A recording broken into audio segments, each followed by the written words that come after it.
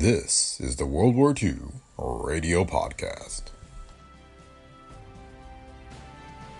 A date which will live in infamy. This is London. We shall fight in the hills. We shall never surrender. Go ahead, Berlin. This is the National Broadcasting Company.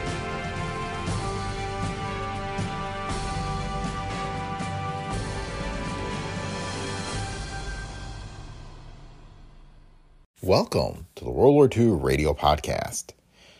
Today we have This We Have Done, a syndicated broadcast that recapped the 1942 war efforts of the United States and its allies. It was produced by the Press Association, the radio subsidiary of the Associated Press, and aired on January 1st, 1943. The World War II Radio Podcast is a Brick Pickle Media production. If you like the show, please leave feedback on Apple Podcasts, Spotify, or wherever you listen. And be sure to visit our website at brickpicklemedia.com/podcasts, where you can find links to past episodes, as well as any of the books and other stories featured in our podcast. Thanks for listening, and enjoy today's episode of the World War II Radio Podcast. This we have done. 1942. 1942. 1942. War, guns, ships, planes, blood, tanks, tears, life, death, work, courage. 1942, a year that will long live in the hearts of free men everywhere. 1942, when the ominous clouds of war had just begun to hover over these stars and stripes. January 1942, the beginning of what is now 1 year. And we can look back and say, this we have done. This we have done. On January 1st, 1942, Winston Churchill was with our president in the White House. And out of those conferences came the now familiar United Nations. For no longer were we alone in the Western Hemisphere. No longer were we merely allies. We were one of 26 United Nations. Still a little bewildered by the blow at Pearl Harbor. Still a little incredulous that war could have come to us across our protecting oceans. But we were roused at last to the dangers that threatened our very existence. And we were United Nations. Pearl Harbor and the events of December had already sounded around the world. We had declared war in Japan. Great Britain, Canada, and the Netherlands had done likewise. Italy and Germany had declared war on the United States, and we in turn had declared war on them. Events in the Pacific had moved with startling rapidity, and Captain Colin Kelly had become the war's first hero as he dived to his death in the defense of his country. We had lost Wake Island, and the president had promised in words shaking with emotion that the stars and stripes would again fly over the little Pacific outpost so gallantly defended by a small band of deathless Marines. January 2nd, President Roosevelt announces enormous production goals for 1942 and 3. January 8th, Congress gets $58 billion budget for fiscal year. January 26th, first United States troops land in Northern Ireland. Over there, send the word over there. The first offensive move had been made. Another AEF was on the march. Another army of doughboys, chins high, chests out, were ready to give the Axis a lesson. Nor was the Navy idle during those days, for it was an allied naval and air force that met and turned back a large Jap flotilla in the waters of Macassar Straits. Although heartbreaking losses were still to come, the American war machine was beginning to stir out of its lethargy, to feel the pulse of life and grim determination. February 10th. Former French liner Normandy burns and capsizes at her New York pier. It just don't make sense. There she was only yesterday. You could see her from my window, as proud could be. And now, it fair breaks your heart to think of her lying there, filled with the muck and slime of the harbor. It may not make sense to you, but it makes sense to some. You can't tell me those things just happen. Speculation ran rife. How could this thing be? But little time was wasted. Salvage started with investigation. And tonight the once proud sides of the Lafayette, as she was rechristened, feel the tramp of busy feet, so that she may someday take her rightful place in service to the once free land which gave her birth. The crazy cycle had begun, the cycle which brought hope one day and despair the next. While still confused with the Normandy disaster, our hearts were lifted by news that came across the wide Pacific. The answer to the question, where is our Navy, came dramatically out of the West. In a daring and brilliant raid on the Gilbert and Marshall Islands, 16 Japanese ships had been sunk by U.S. naval forces, which had previously busied themselves with establishing a safe supply line from Hawaii to Australia. 16 Japanese ships, and the news brought smiles, and I told you so's, from those who had worried only yesterday. Singapore! Hugging the Gilbert and Marshall Islands victory close to our hearts, we found them poor consolation for the fall of Singapore. This bastion of empire, this strongly fortified outpost which had defended the South Pacific, was no more. Singapore had fallen. But MacArthur rose. General MacArthur, who had captured the imagination of the world by his heroic delaying action against an overwhelming enemy and caused one Japanese general to commit harakiri to save his face. General MacArthur had arrived in Australia after a heroic trip from Bataan. Everything is ready, Lieutenant Bulkley. The other 5 boats are waiting. Very good. The General should be here any moment. Stand by on the deck. I'll be out when he comes. Very good, sir. Hey, did you hear the general is going to be on our boat? What do you know? A real live general on little Betsy here. Pretty close quarters for a full general, ain't it? Wonder how he like it. Don't you worry about him. He can take it. That old boy's a fighting general. He can take the rough with the smooth. Stow it. Here he comes. That's it. We go with the fall of the moon. We go in the Ides of March. Good evening, General. Right this way, please. What does he mean? He's going in the Ides of March. Did they change the name of this boat? Here I've been calling her Betsy all the time. Cast off. Shortly after the sun plunged into the Western Sea, Lieutenant Bulkley, who had already been decorated for his heroism against the Japs, on that day in March, threaded his 6 small torpedo boats through the minefields around Corregidor. Once clear of the minefields and under cover of darkness, the little boat sped through the night with a full-throated roar that brought aircraft warnings from the Jap signal lights.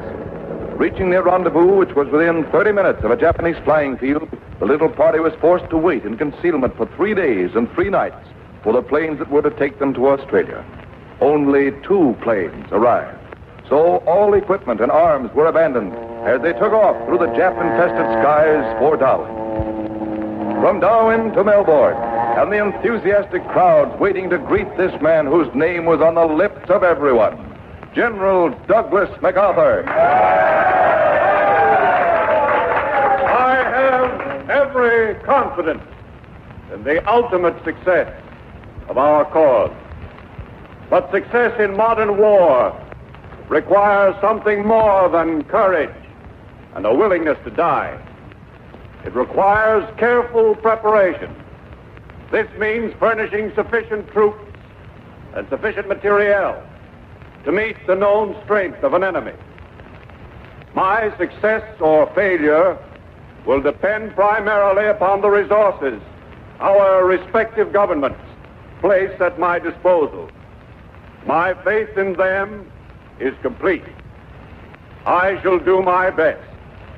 I shall keep the soldiers' faith. We in America were glad to have a man like MacArthur in charge of things down under.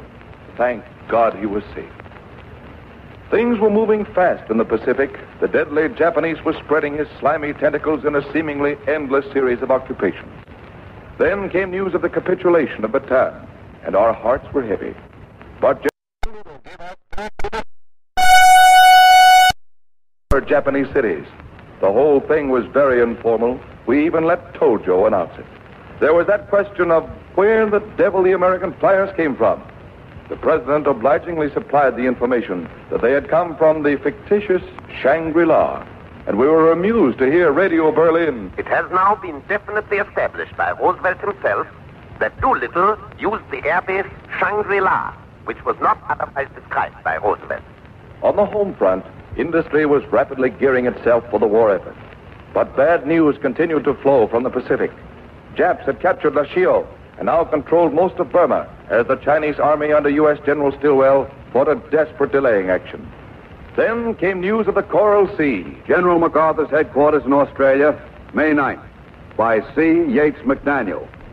The greatest naval battle of the war is in progress in the Coral Sea, directly east of Australia, with the immediate fate of this continent depending on the result. Allied headquarters disclosed the battle is in its 5th day and is still raging. The action started last Monday off the Solomon Islands. The next day, General MacArthur announced the action had ceased temporarily, and except for confirmation of Jap losses, there were few details. Too much information might have aided the enemy, but the full story came later. An American correspondent was aboard the aircraft carrier Lexington, a dowager queen of the carrier fleet. Stanley Johnston dispatched a story that still lives as one of the outstanding chronicles of World War II.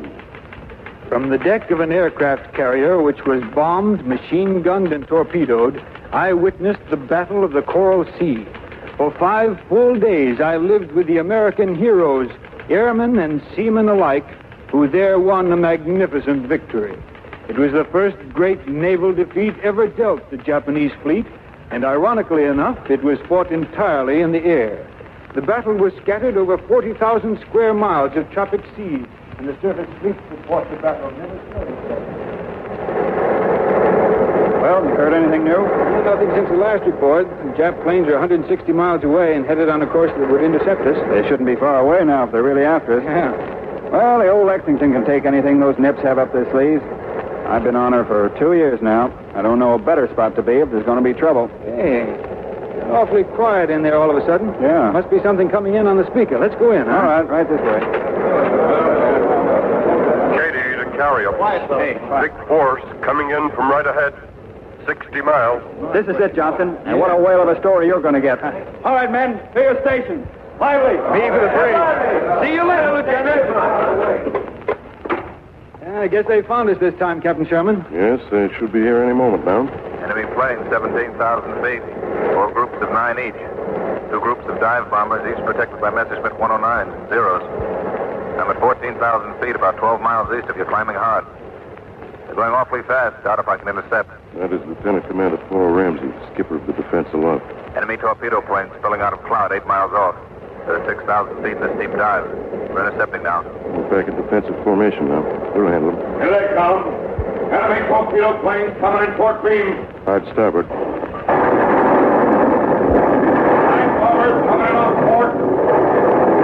I can remember thinking illogically that there was so much noise I couldn't hear any single explosion. It seemed almost like a silence until the tremendous wham of the first torpedo. Many more came into our sides, but at 11:32, the last of the dive bombers swung by, raking us with gunfire as he passed. The bomb fell close by, missed, and suddenly there was a silence. In all this furious action, our fighters and scouts had not been idle. 103 Japanese planes came over. 43 or more fell in a 20-mile radius. The guns in all took 19, a record. And our pilots, heroes every one, accounted for 24. The Lexington, in spite of a 6-degree list to port, was keeping up with the fleet. I overheard some of the conversation on the bridge. I'm in frame 42, and there's a hole at the water line. A big one. Well, why don't you plug it? Can't. It's too big. I can see a cruiser through it. And shut the door and forget it. Later, safe on the deck of another vessel, we saw a destroyer approach the Lexington, which was doomed by the fires that had started in her, and send a merciful torpedo into her flaming, still proud hull.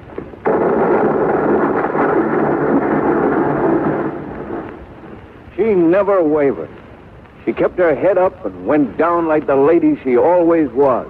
Next morning, Captain Fred Sherman, soon to be Rear Admiral Sherman, called together the 800 of us who had gathered on a smart new cruiser.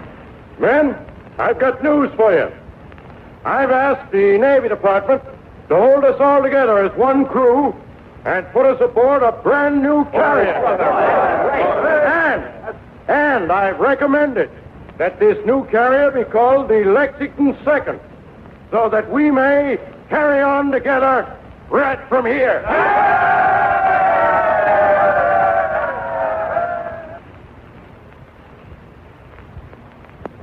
That Battle of the Coral Sea staved off an attempt by the Japs to invade Australia. Bomber pursuit of the fleeing Nipponese survivors accounted for more ships that raised the count of Jap casualties to at least 23. United nations around the world were heartened. But again, the vicious cycle of joy and despair seemed to come into its own. For our elation over the Coral Sea was hardly in full bloom when distressing news again came out of the West. Corregidor falls. We remember the many stories of heroism and fortitude which came out of the beleaguered rock that was Corregidor. Supplies could not reach our troops in the last stage of the siege, but even this could not dampen the spirits of those who fought there. One story came from an Army nurse who escaped just before the final Jap onslaught. She was Second Lieutenant Ruth Marie Straub. The morale on Corregidor was good right up to the last. We all ate mule meat and were glad to get it. One night at dinner, the men were having their meat course. Hey, Joe, how about some bread down here? You're so busy on that mule meat, I thought you wouldn't have time for bread. This is a pleasure. I personally saw this steak cut off the left hind leg that kicked me only last week. It's delicious. Whoa, Nellie! Oh, don't do that. That meat stopped right in my throat. Haven't you men finished dinner yet? How was the steak? It was wonderful. The old gray mare, she ain't what she used to be, ain't what she used to be, ain't what she used to be. Back home, we were learning about sugar rationing. The war had made its first appearance in our kitchens. The Japs had made another sneak attack, this time at Dutch Harbor, and they were also discovered as their full invasion force bore down on Midway. Fullerton, Washington, June 4th. The Navy announced that Midway Island in the Pacific was attacked by Japanese aircraft this morning. Into the minds of many flashed the thought of another sneak attack. Was this to be another Pearl Harbor? No, not this time. The American forces at Midway, under the command of Admiral Nimitz, had taken every precaution.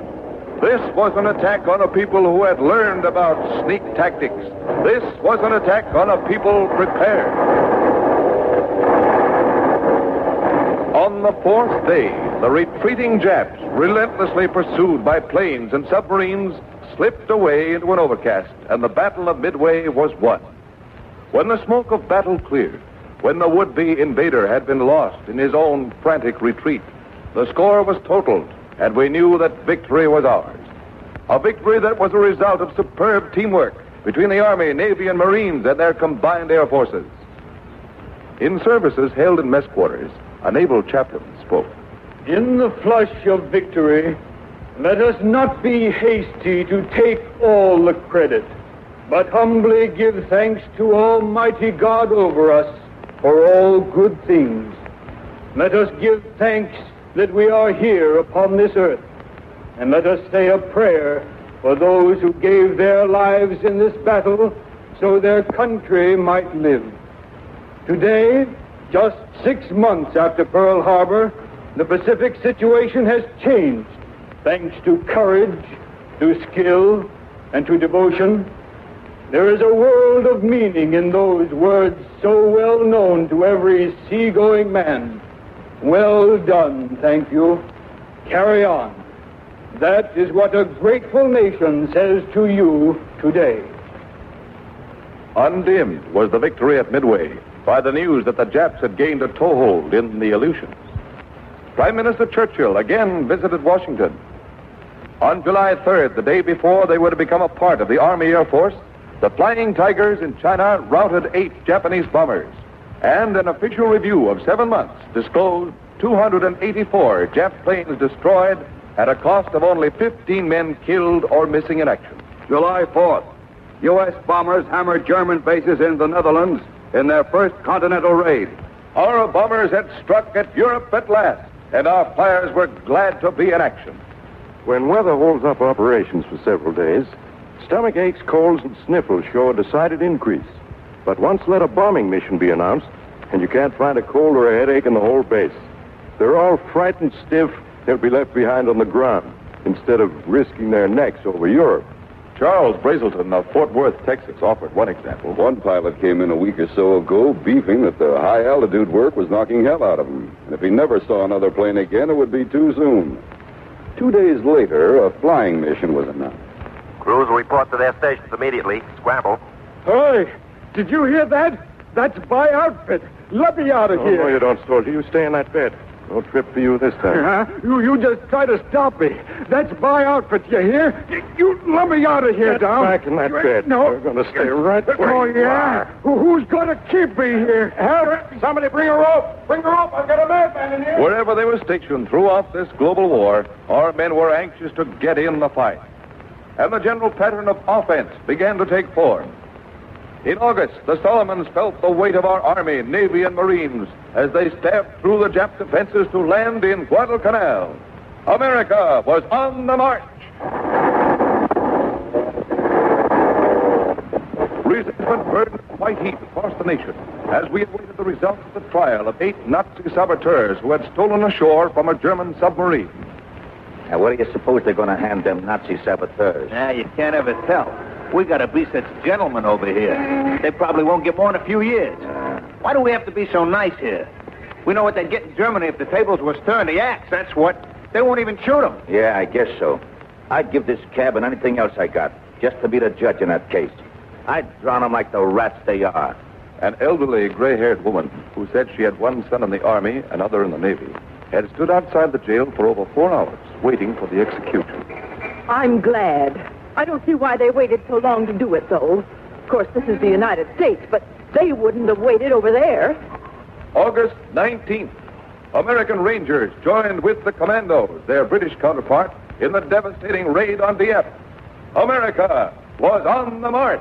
September 1st, U.S. and Australian troops drive Japs from New Beachhead at Milne Bay in New Guinea. U.S. Army planes in China bomb Japanese headquarters in Nanking. Largest Allied convoy reaches Murmansk, beating off Nazi planes and submarines. October 5th, St. Louis Cardinals win World Series. Oh, them bombs. Them gorgeous, wonderful, no good bombs.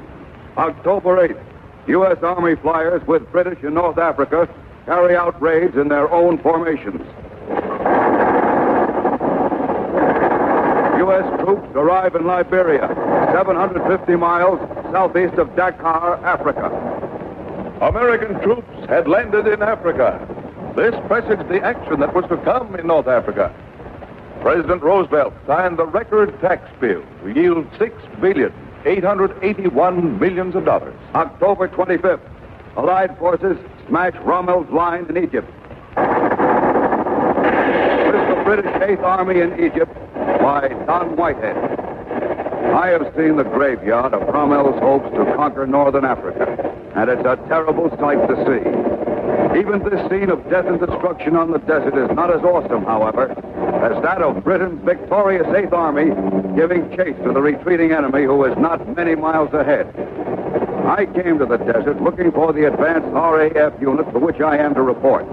But as yet, I am unable to catch up with it. It is always just ahead. One phase of the Allied offensive in Africa had started. Rommel was on the run. In this country, wages and salaries were frozen. Elections across the country brought back the two-party system, which had been dealt a near knockout blow in the Depression years. Moscow, the overwhelming hordes of crack German divisions, in their desperate attempts to take Stalingrad, slowly and at a fearful price, fought to stem the tide of a mighty new Russian offensive. We are attacking with everything at our disposal. We are exacting a horrible toll from the invader. But we must have help. There must be a second front. It must come soon. 10,000 Germans killed today. But we must have help. We must have a second front. Powerful American invasion forces land in French North Africa. Americans capture Casablanca and Oran, ending French resistance. You did well to discontinue resistance. We didn't want to fight the French. We're your friends. We resisted with everything we had because we had no orders. But now that you have taken us, we must admit that with us, it is as you say, okay. On November 13th, President Roosevelt signed the bill drafting 18 and 19-year-olds. Hey, did you hear that? They're calling us 18 and 19-year-old men. And only this morning, Pop was calling me a kid. Boy, I'm going to enlist. Bulletin. U.S. Navy destroys 23 Japanese warships and transports in 3-day battle near Solomons. Backed by Army bombers, surface and air units of the Navy sunk 11 Japanese warships and 12 transports and damaged 17 other vessels in a 3-day running battle. Much of it a vicious, close-range gun duel in the darkness. Comparative losses were indeed a small price to pay for the ships and the probable 24,000 Japanese troops who lost their lives in this attempt to drive our forces from Guadalcanal.